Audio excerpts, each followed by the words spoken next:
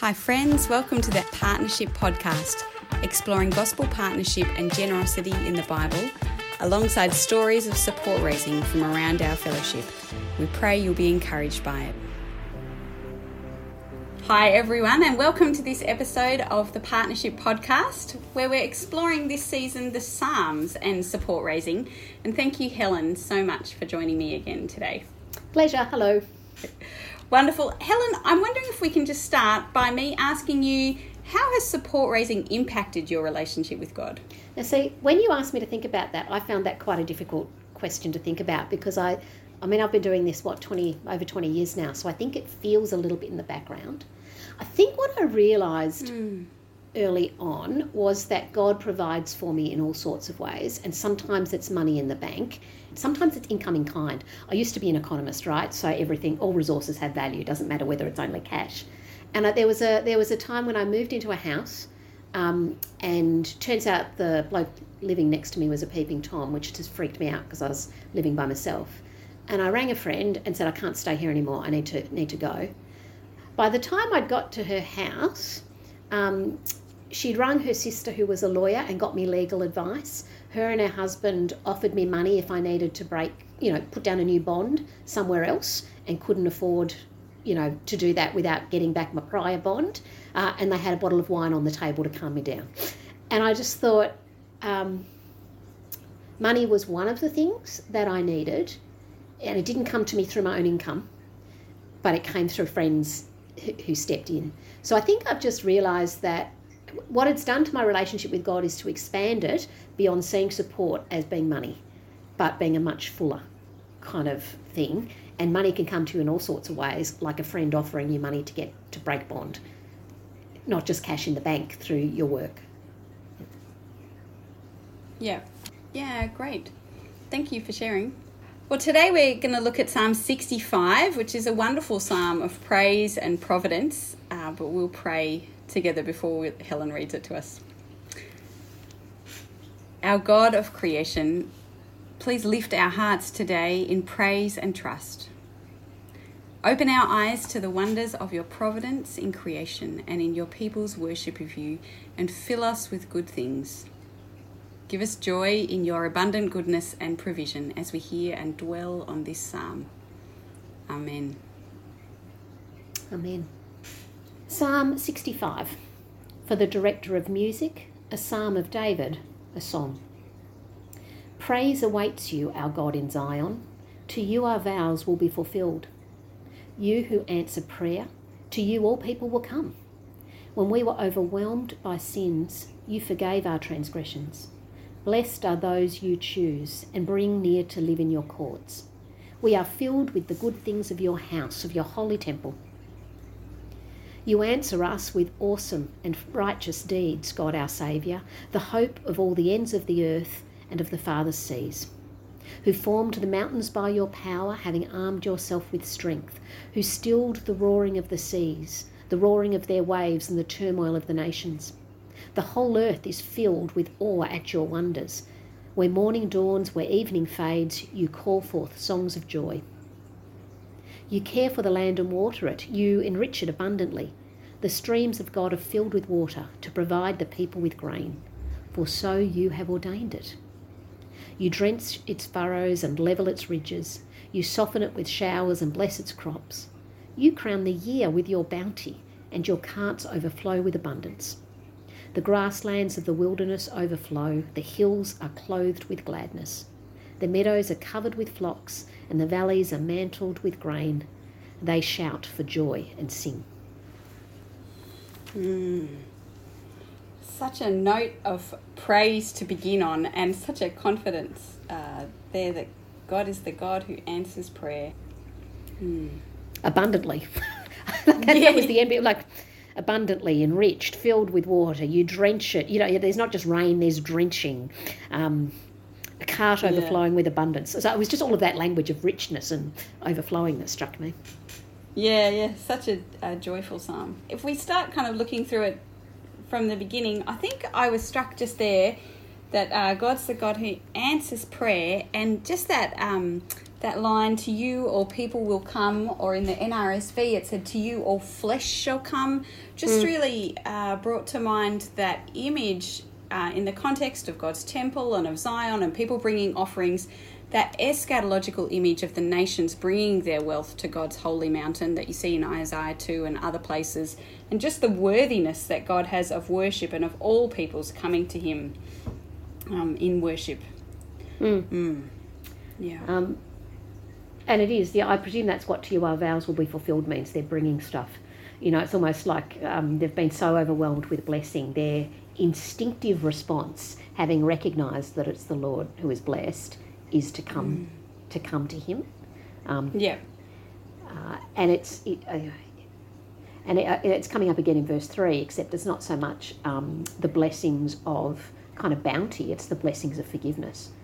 We were overwhelmed by sins. So what are we overwhelmed by? It's sins, but he responds with overwhelming blessing, overwhelming forgiveness, overwhelming and flourishing creation. It's wonderful, I think. Yeah, yes. And I was really struck by that image in verse 4, that we're filled with the good things of your house. I often think of the temple as being either a strict kind of holy place with lots of regulations where you might need to be a bit afraid of touching the wrong thing or going into the wrong place, or as a means of providing for the priests. And I've got that image of the big kind of central fire pit, the altar where all the offerings were burnt. But actually, I just reminded as these worshippers come and talk about how they're filled with the good things of God's house, that actually although the burnt offerings were all burnt up, the fellowship offerings were actually a meal shared by the Lord and by his priests and the worshippers.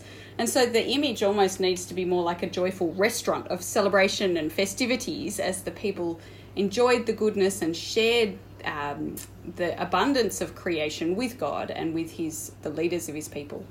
Which may be a problem for how we think about church, right? So we think about it as a sacred space somehow. You go there and do reverent and holy things, and that somehow is different from joyful and loud and raucous kind of fellowship things. Somehow they don't work together. Whereas you've got both things happening in the same space, because the God you're coming to with overwhelming forgiveness, because of overwhelming forgiveness, is the God who doesn't just forgive you but gives you a new life, and that whole new life is filled with abundance. And so what do you do but celebrate? I just think it's kind of I don't know, and maybe churches used to be more that. It's interesting when you go to Muslim countries, certainly the mosque is the centre of all sorts of community life. So you've got this picture of this whole community life around the Lord God in his temple.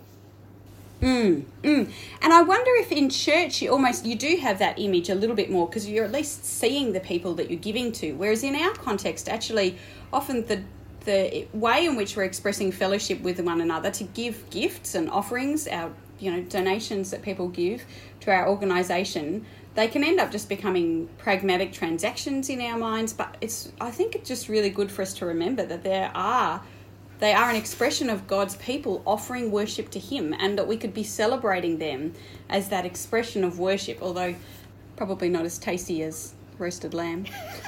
Well, it's even at a distance, though, when the money comes in, right? Because it comes in electronically through a bank account. So even, not only are you not kind of seeing each other and talking about it, but even the way they give can feel, even the way I give to people I, financially partner with, can feel quite distant, because you set up your automatic direct debit and off it goes. So I don't even think about it every month. So I wonder whether part of it is the prayer letters, right, you get. Is that where you get kind of a taste of this joy and not quite community, but where you're getting a prayer letter and you're actually reading about the wonderful things that are happening. So you've got joy in your own salvation, and then you've got joy in the salvation that you can see going out through the people you partner with. Yeah, and maybe just some supporter events, I think, sometimes do have that note of real celebration and fellowship, and just good for us to keep cultivating that and enjoying our relationship, our fellowship together with one another. Finding ways to do that if we can't come together to eat together. It is a change of pace, though, when you move from that, isn't it? So we've kind of got all this location in the temple, right? This that we can access Yes. because of God's glorious forgiveness. And because we're so excited about that, you just kind of bring your vows, your praise awaits you in Zion. Yeah. But then we go super big picture, right? God the Creator. Yeah. Right out to the ends of the earth and the farthest seas. So almost the bigness Yeah. of God, there's nothing that's happening here that he hasn't put into place. And then you kind of move into God the Provider, right? It's not just kind of a structure that's big and awesome and keeps ticking over. It's almost like it's designed for flourishing and blessing and fullness. There's not just enough food to keep you alive. The whole Yes. cart can hardly move. It's so kind of overwhelmed with produce. Yes. And I was struck that it's so responsive that it's God's answering us. You answer us with awesome and righteous deeds. And I often think of God's awesome and righteous deeds in the Psalms or elsewhere as being these amazing salvific events, and they are that, and praise him for that. But here I think it's also just his daily provision through the creation. That when it's talking about the whole earth is filled with awe at your wonders, it's things like morning and evening, and the fact that he waters the land, that he's prepared or ordained the land to provide, and just what a great source of joy his responsiveness and his forethought about what we need is, I think. And his power's running through this, isn't it? I was reading read verse 7, who stilled the roaring of the seas, the roaring of their waves, and the turmoil of the nations. I don't know, you think about Jesus calming the storm. That's where my mind kind of goes. So his complete authority that is exercised for the good and the protection of people. So it can feel out of control from our perspective. Life and the world can feel, because it actually is from our perspective, right? It's not just it can feel out of control. That's actually a right feeling. And if that's what you see, we're really struggling. But if we see the God who created it and the Lord Jesus who ruled it in a really kind of tangible way, it just calms you down a bit, I think, because it doesn't actually have to be under my control, because it is under his control. And the way he chooses to exercise this kind of awesome power is flourishing and productivity and, Yeah, absolutely. And I think I was reminded as well of Matthew 6, where Jesus is telling us to go and look at the birds of the air and to look at the flowers of the field and how they don't labour or spin. If God clothes the grass of the field, which is, here today and tomorrow is thrown into the fire, will he not much more clothe you, you of little faith? And just so much in the context of our daily material needs that we shouldn't worry, saying, what shall we eat, or what shall we drink, or what shall we wear? But our Heavenly Father knows that we need them. We can seek first his kingdom and his righteousness, and he can give those things. And I don't think that's telling us that we don't necessarily need to work for them. But just like in this psalm, the emphasis is actually on God's knowledge of the fact that we need these, that he's responsive to our needs, that he is abundantly able to provide. Now, see, I believe that, right? And that's what I found interesting when I was reading this psalm. I read this about the forgiveness of sins, and I believe that, right? I actually do believe that my sins are forgiven because of what Jesus did. But somehow so I have confidence in God's generosity there, but somehow that doesn't always filter through with the same confidence that he will provide for other needs or all of my needs. So I've just got this inconsistency, right? Because at one level I want to say the spiritual, dealing with that side, my need there is much harder than dealing with my physical needs in a whole heap of ways. And I'm confident in one, but I struggle with the other a bit more. And I mean, it has a particular angle for partnership, but Kat, you were talking a little bit earlier about just, what actually does it mean for you and your family to be thinking about confidence in God's provision financially? Our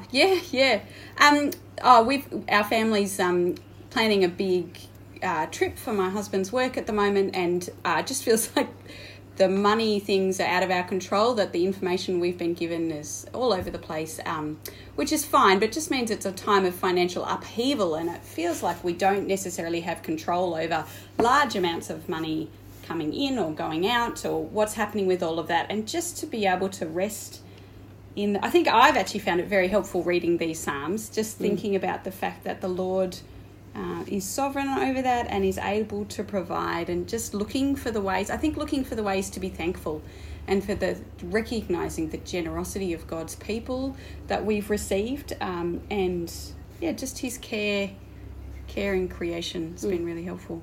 And my suspicion is, it's actually not about whether you need to do partnership development. That's not really where the issue is.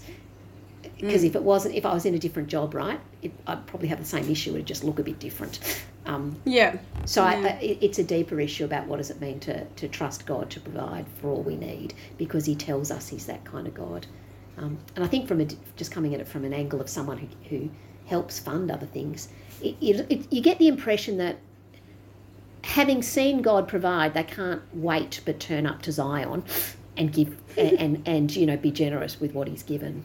If we can't work out how to live in this kind of confident in God's generosity to us, it actually gets really hard for anyone to be generous with what they've got, because otherwise you've got to keep it close. Because what if he stops being generous, right?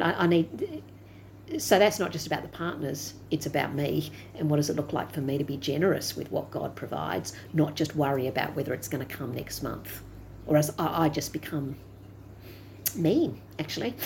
And maybe that's why I worry about other people being mean, because I know I'm mean. Yeah. Hard things to grapple with. And I think lots of people at the moment are grappling as our whole society goes through some kind of economic uncertainty and more upheaval than we've been used to, maybe. Actually needing to come back and rest in God, and to, I think the encouragement of this psalm partly is to look at God's care in creation. And I've known a number of staff actually who have said to me, when I'm feeling really stressed about support raising, one of the best things I can do is go for a walk. And I've got all kinds of physiological reasons why it's an excellent thing to do. But I think, if you're struggling with support raising, you could do worse than go for a hike or a walk in God's creation and actually look at the birds and the flowers and the grasslands, the wildernesses, and see the way that God cares for his whole creation. And I think here in this psalm, just the way in which almost like it's the creation itself. Obviously, people need to do some work to make sure that the meadows, I think in the NRSV it says the meadows were clothing themselves with flocks and that the valleys decked themselves out with grain. Almost like the emphasis is not at all on the work of the farmers who have planted that grain or of the shepherds who are looking after those flocks, but just on God's arrangement of the creation that he's bringing forth abundance. And so just keeping our eyes on the picture that this is the kind of God we worship, a God who provides and who answers our need and who is powerful and yet uses that power partly to give abundantly to us and as a source of joy for his people. Yeah. Amen.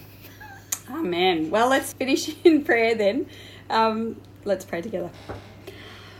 O Lord of creation, help us to cultivate thankfulness and joy in all of our partnership and support raising efforts and our existence as people in this creation. It's really easy for us to slip into transactional and worried thinking, but help us to keep looking to creation, to keep looking to you, to your word, and to keep asking you, the God who answers prayer, to see how the ways in which you are providing. We trust you and we thank you and we rejoice in you as our good God. In Jesus' name. Amen. Amen. Well, thanks for joining us today, and we'll be back again soon. Bye for now.